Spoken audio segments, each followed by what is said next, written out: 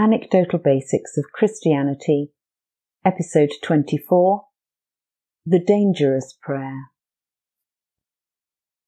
Malcolm and I clearly remember the circumstances that brought us to the point of praying what we now call the dangerous prayer. Stephen is the third of our 4 children, and when he was aged 13 months, he had an unusually disturbed night, followed by a poorly morning. I took him to the GP and he was diagnosed as having an ear infection. I then took Stephen to the childminder, who was a good friend of mine, and I went to do a few hours teaching. When I returned to pick up Stephen, my friend told me that his poorly morning had turned into an even worse afternoon, and he hadn't really wanted to move from her lap. I took him home, picking up my 2 other children on the way, and then by tea time I was worried. Sufficiently worried to phone Malcolm at work to ask him to come home, something I'd never done before. By the children's bedtime, we had arranged for my dad to babysit our 2 older children and were back at the doctor's surgery. From there, we were sent immediately to our local hospital with a letter from our brilliant GP, and by the time the paediatric consultant went home, very late that night, we had an almost definite diagnosis of neuroblastoma, a rare form of children's cancer, and were waiting for a transfer to Great Ormond Street. The speed of that process was, we later understood, the beginning of God's healing miracle in Stephen's life. But the diagnosis from Great Ormond Street confirmed the one we had received from our local hospital, and the cancer was at a stage where the prognosis was that Stephen was unlikely to survive. 18 months on from that diagnosis, we held a service to thank God for Stephen's healing, and today, as I write this, I'm still thanking God for Stephen's healing. Yes, there was medical intervention, but interwoven with that, surrounding that, and over and above that was God's intervention and our miracle.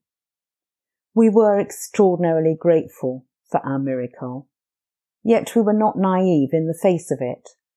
We knew others who had prayed just as fervently but had not seen their miracle, and some of their questions remained our questions, even in the midst of our thanksgiving and confidence in God's goodness and faithfulness.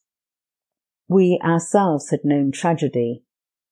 A few years previously, when our firstborn was a small baby, my mother had died of cancer, aged just 58. We had all prayed for her healing. Then just 4 months later, our second child, a daughter, had died in utero when I was just over 7 months pregnant. But Stephen's healing was miraculous, and it brought us to the point of praying the dangerous prayer. It wasn't immediate for us. We didn't pray it at the time we held the Thanksgiving service. It took us a while to process things individually and as a couple. During that processing time, our 4th child was born. A child that we somehow knew was waiting somewhere in the hand of God to complete our family. But at some point the processing came to its conclusion, and we were in agreement as to what our response should be to God's goodness, which was to pray the dangerous prayer.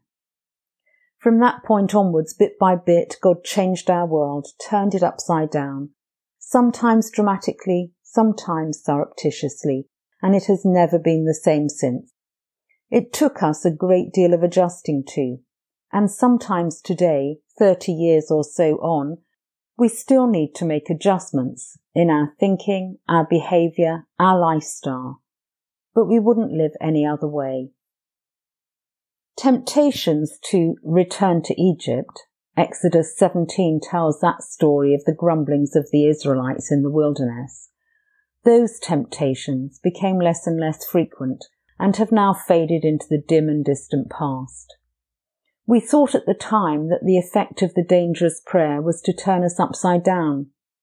We now realise that the effect of the fall was that we have all been turned upside down, and God's response to us praying the dangerous prayer was to turn us the right way up again. It's our job to try and stay that way. Oh, I haven't told you what the dangerous prayer is yet, have I? Be careful. Don't say Amen unless you mean it. It goes something like this. Lord, whatever it is you want me to do, I'll say yes.